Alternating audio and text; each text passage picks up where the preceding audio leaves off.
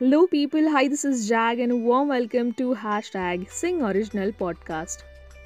जहाँ इस पॉडकास्ट का मकसद ही है उन तमाम लोगों से जुड़ना जो कहीं ना कहीं और किसी न किसी तरह से लोगों को इंस्पायर कर रही है. So today the person whom I am interviewing is a social entrepreneur, a speaker, the founder of Wall and Us Foundation, run by more than 70 plus volunteers from 3 countries. He is sharing his story and talking about the incredible strength in the broken of the world. His ambition is to ensure that the Oitijo of the world never have to go through what he went through. He is also running one of the beautiful initiative called Safe Space Initiative, which are one of the best offline events where strangers gather to engage in a vulnerable conversation about their mental health. And he believes in only the broken can heal. Please allow me to welcome Oitijo Sarkar.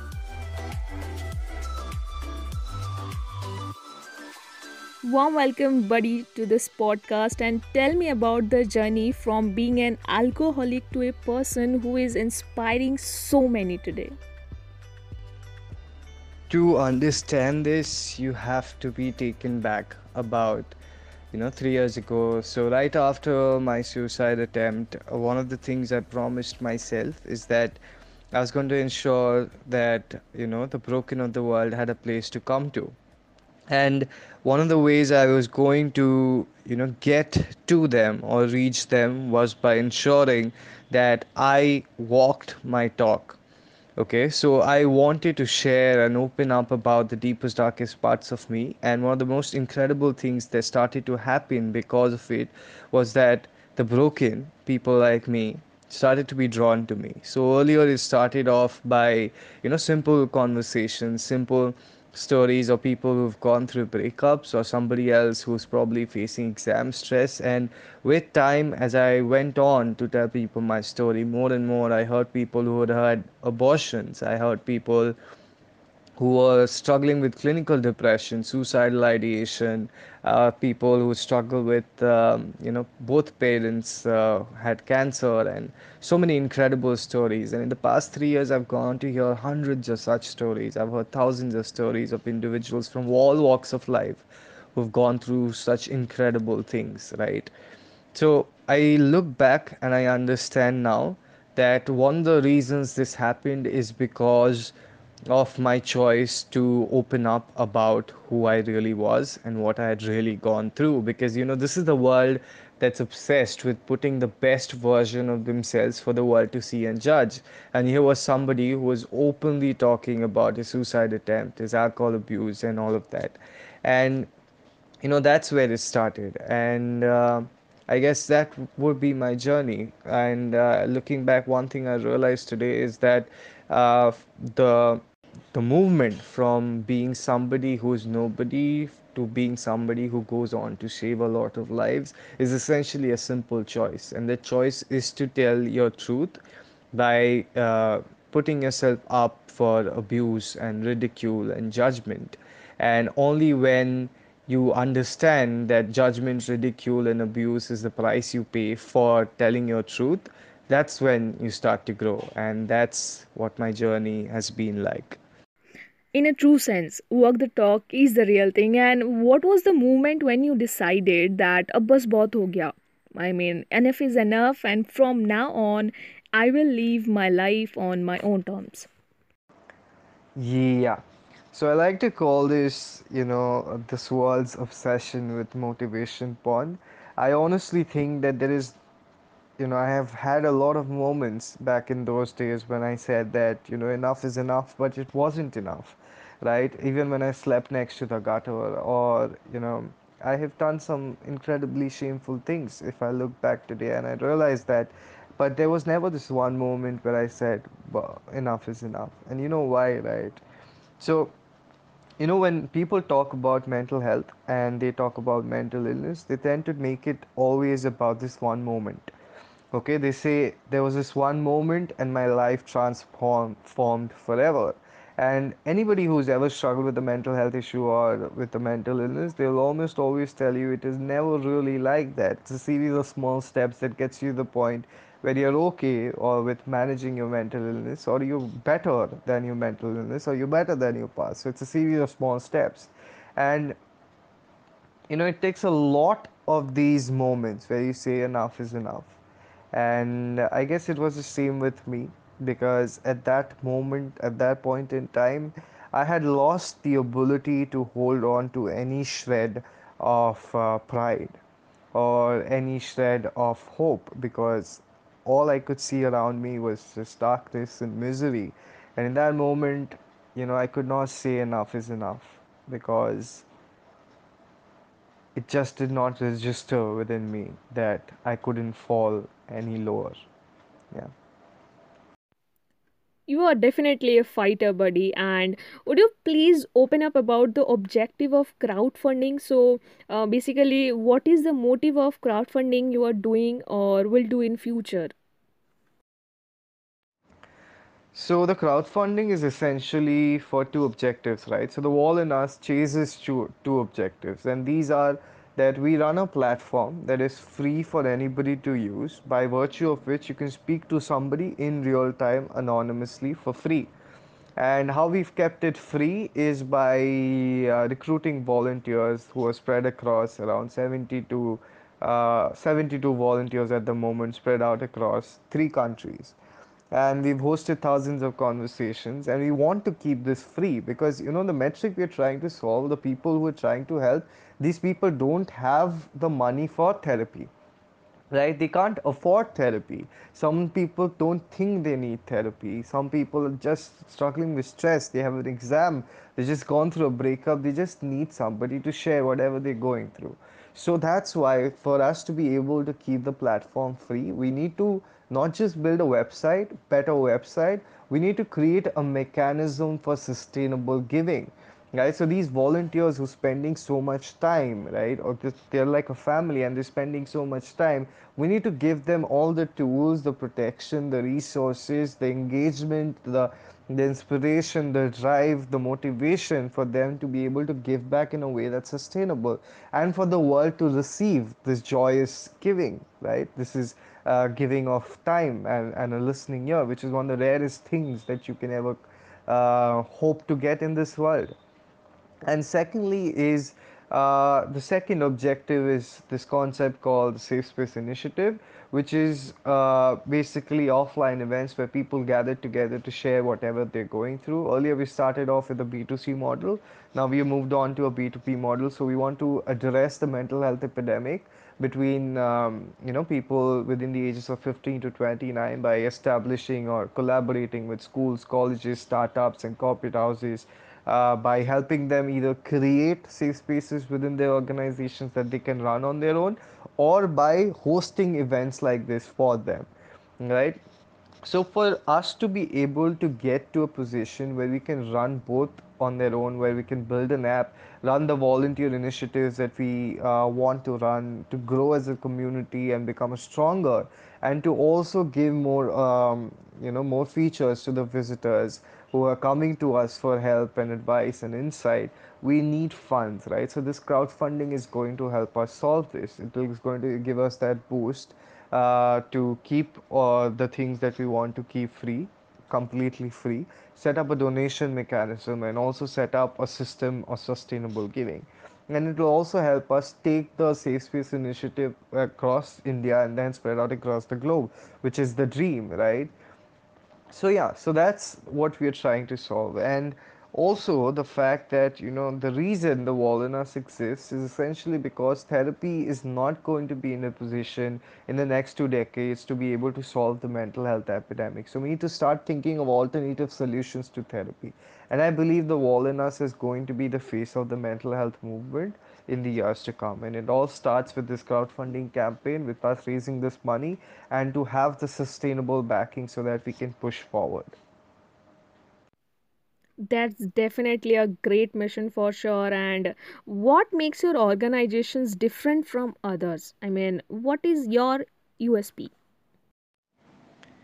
Love this question. And this is important because I think there's this catching up trend that's going on in the mental health field. Everybody's trying to do the same thing without any USP, and there's no real differentiator between one organization and the other.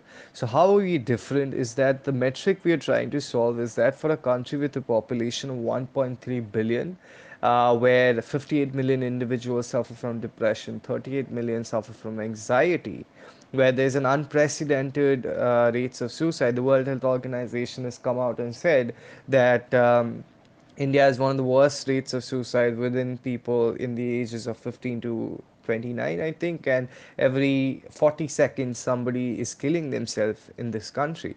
Right. For this country, there is a total of 7,000 to 8,000 practicing professionals, clinical professionals all across the country. And this is a report by Minister of Health of India. Right. So every single startup, almost every entity that exists in the market today, they are all trying to chase and thinks that therapy is the only solution. Whereas we say that we need to come up with alternative solutions to therapy because the research is very clear. The data is very clear. In the next 2 decades, therapy is in no way going to be in a position to be able to solve this problem. And sadly, nobody is looking at this problem in the same way. And that's why we exist, and that's why we've gone on to save so many lives, thousands of people all across the world. And that's why I think we are going to go on to do extraordinary things because we are different. We are looking at the problem and the epidemic or solving this problem of mental health and mental illness through a lens that everybody else is choosing to ignore.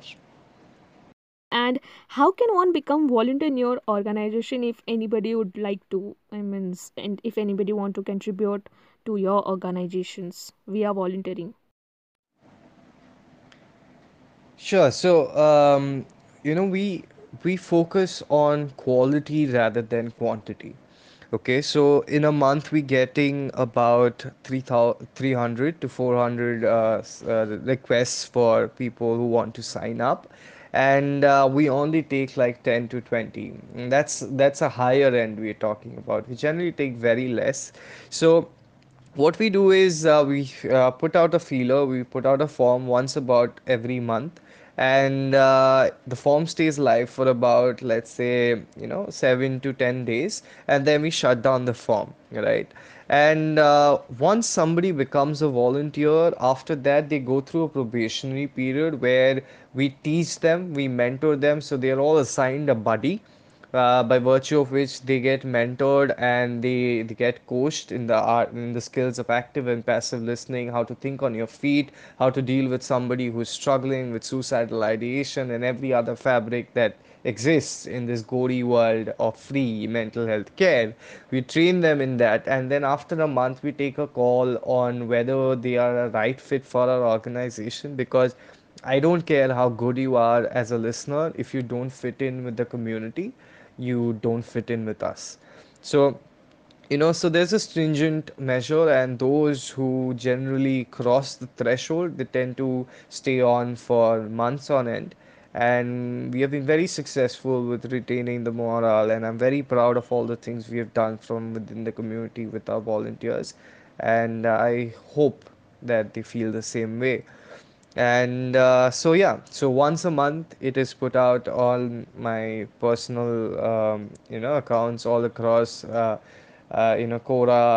Instagram, and we'll start on LinkedIn too. And then obviously it's on the About Us page of our website. So at the moment, since we are occupied with the crowdfunding campaign, we are actually not taking in volunteers this month, but we will move to grow as we after the crowdfunding campaign, and then the volunteer list will be opened up again.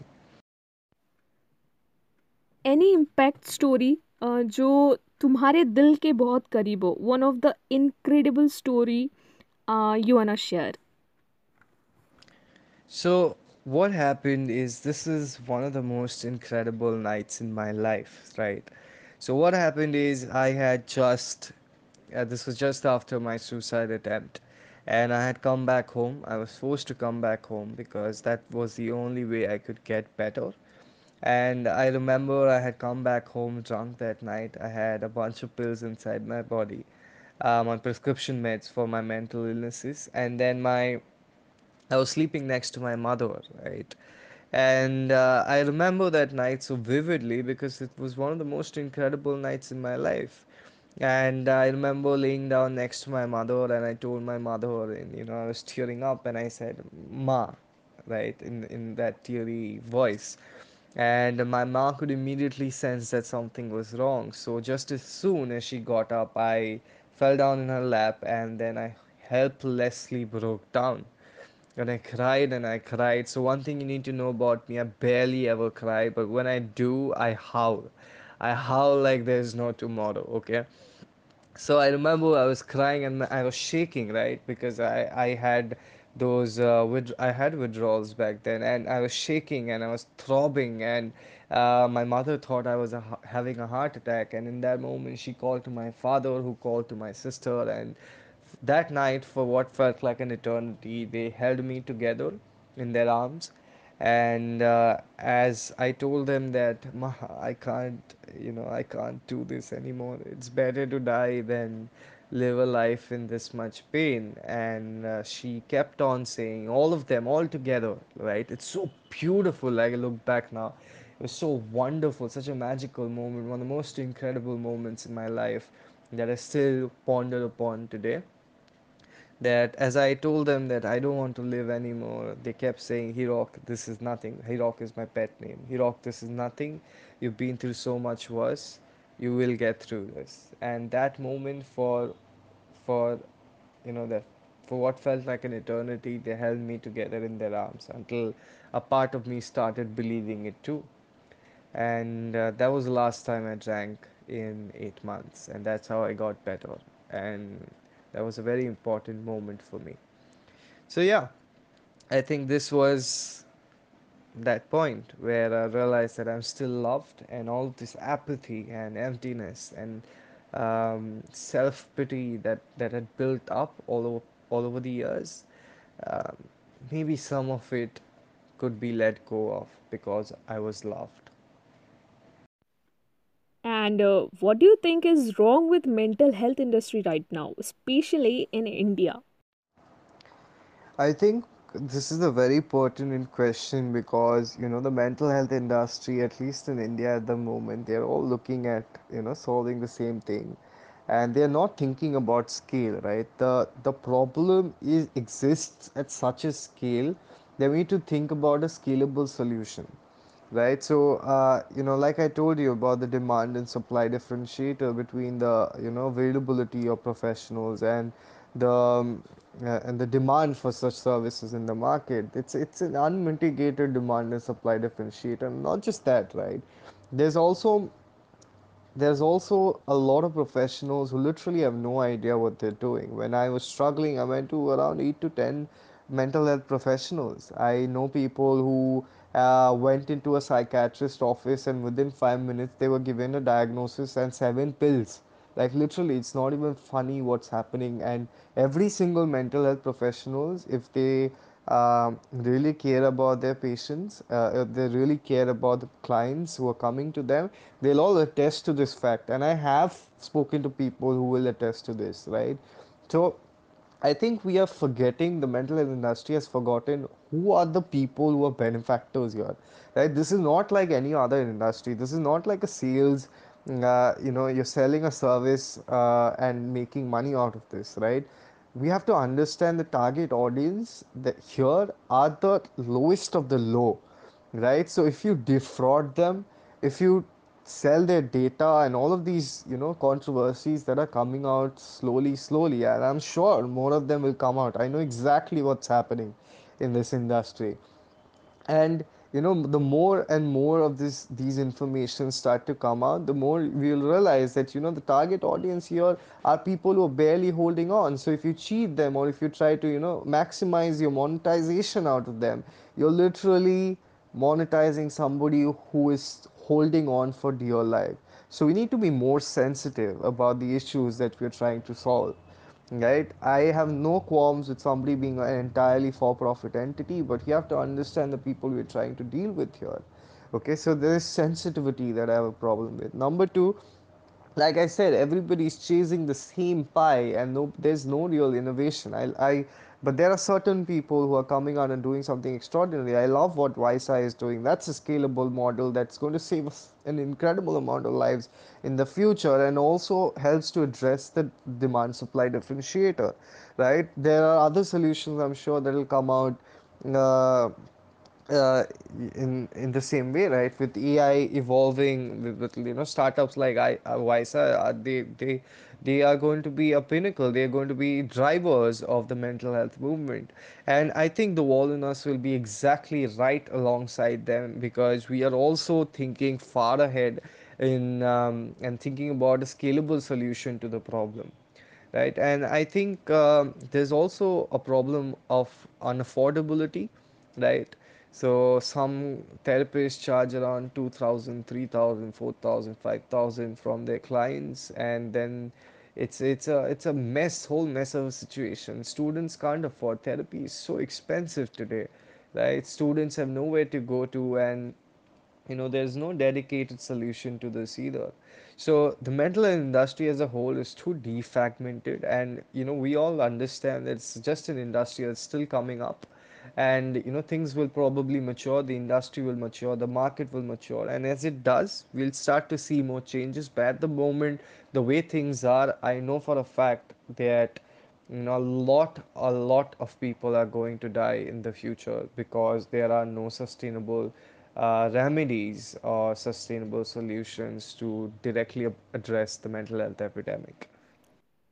And after the stats and everything, it's quite obvious that there is something wrong in the health industry right now, right? So what do you think the proponents of the mental health movements are doing wrong?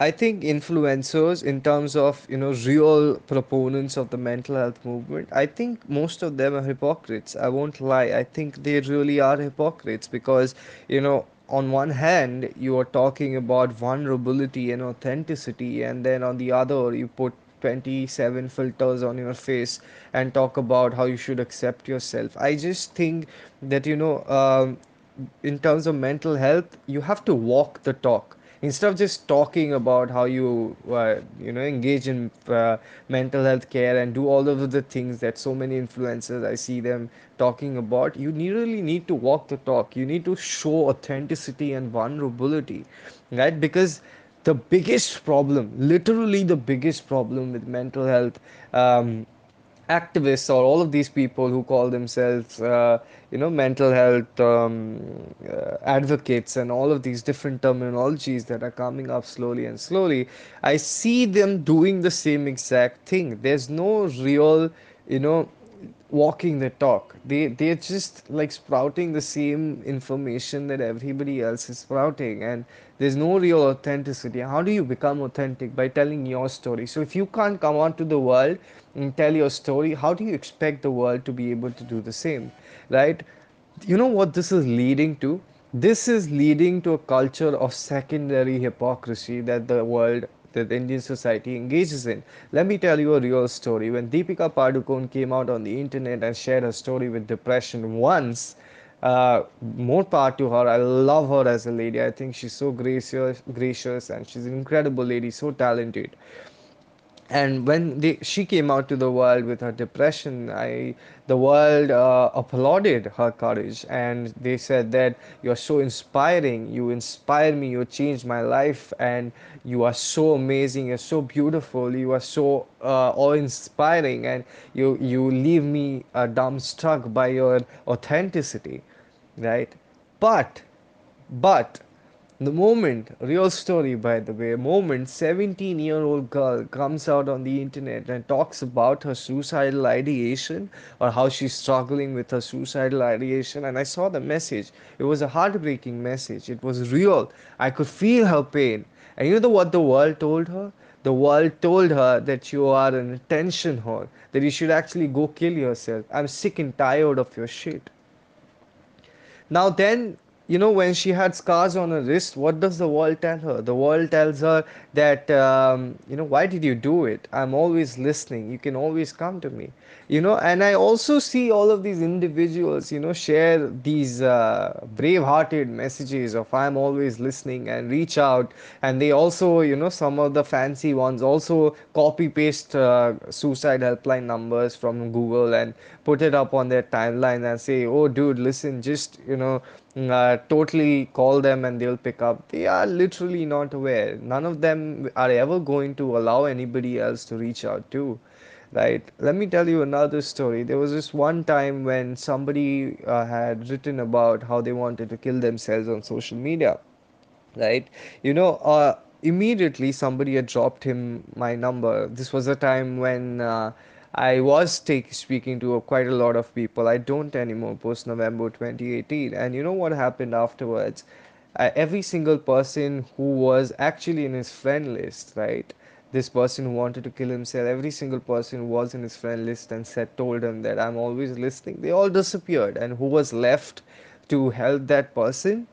It was me, right? Even though I was a stranger, I chose to help him. And he's alive today, and he's told me that I've everything he has done in his life, he owes it all to me. It's such an incredible honor, but this also goes to show the hypocrisy that people just want to touch it and run as far away as possible because none of them want to do anything about it.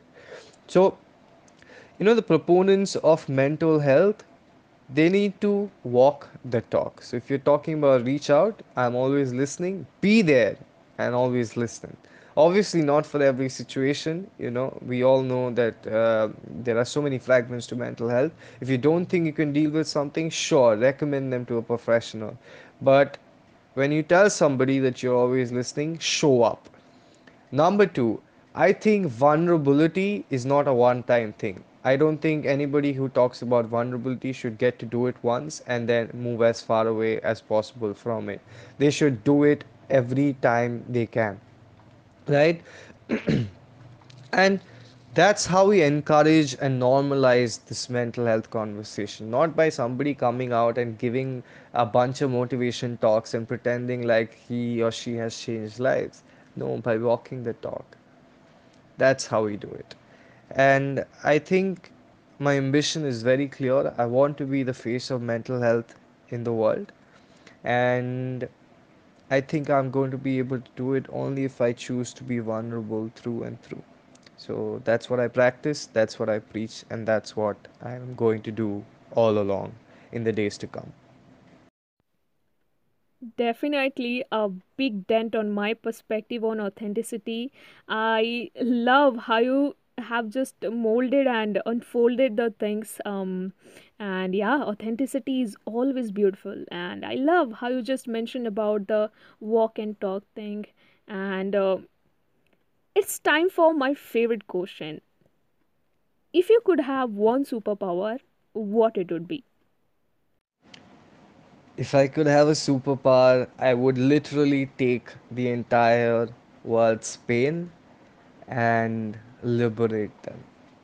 I wish I could get to them, get to every single person who's struggling today and give them a hug. This warm, empathetic hug and tell them that they're not alone.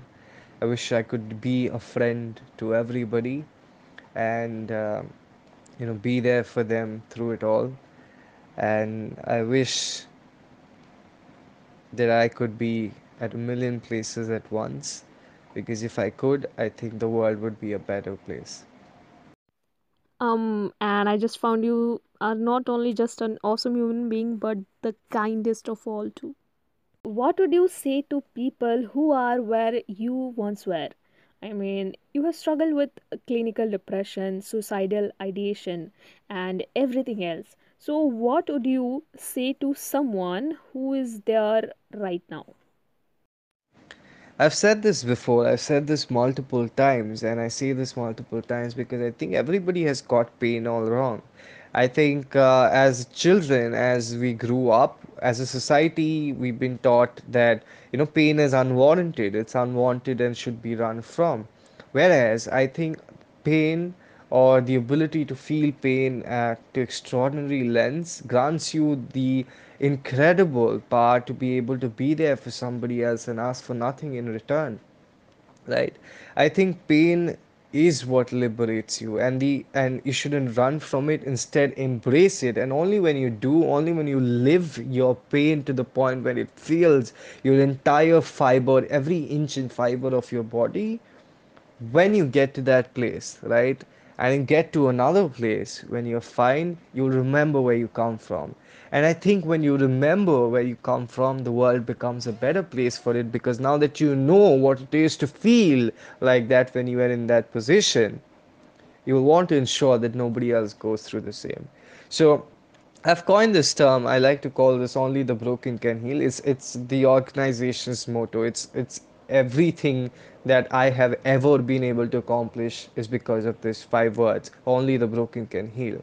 And I think the broken can only understand the broken because they know what it feels, what it is to have nobody to fall back on and feel this unimaginable pain within.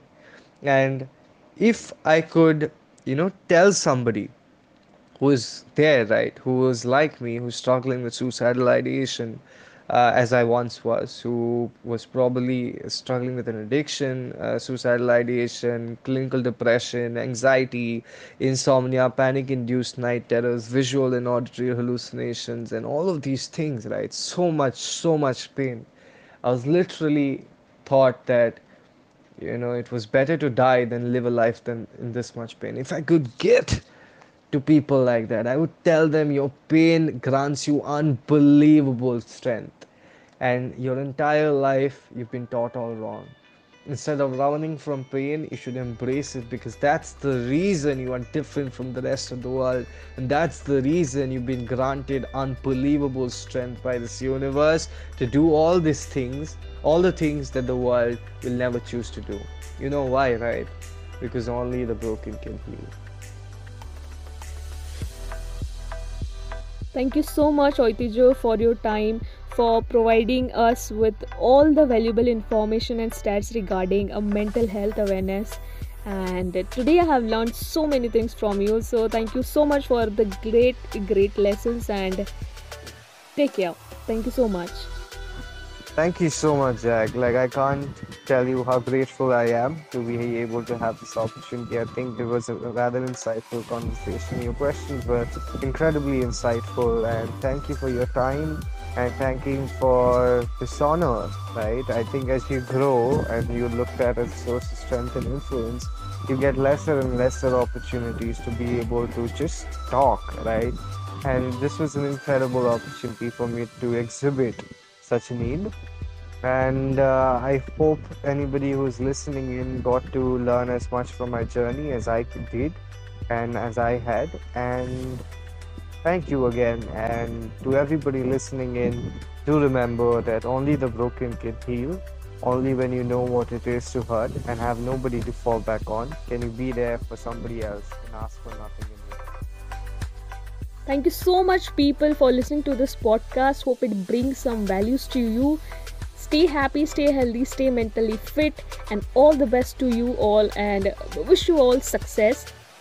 If you like this podcast, just do me a favor, just share and do a lot of share. Thank you so much. Take care.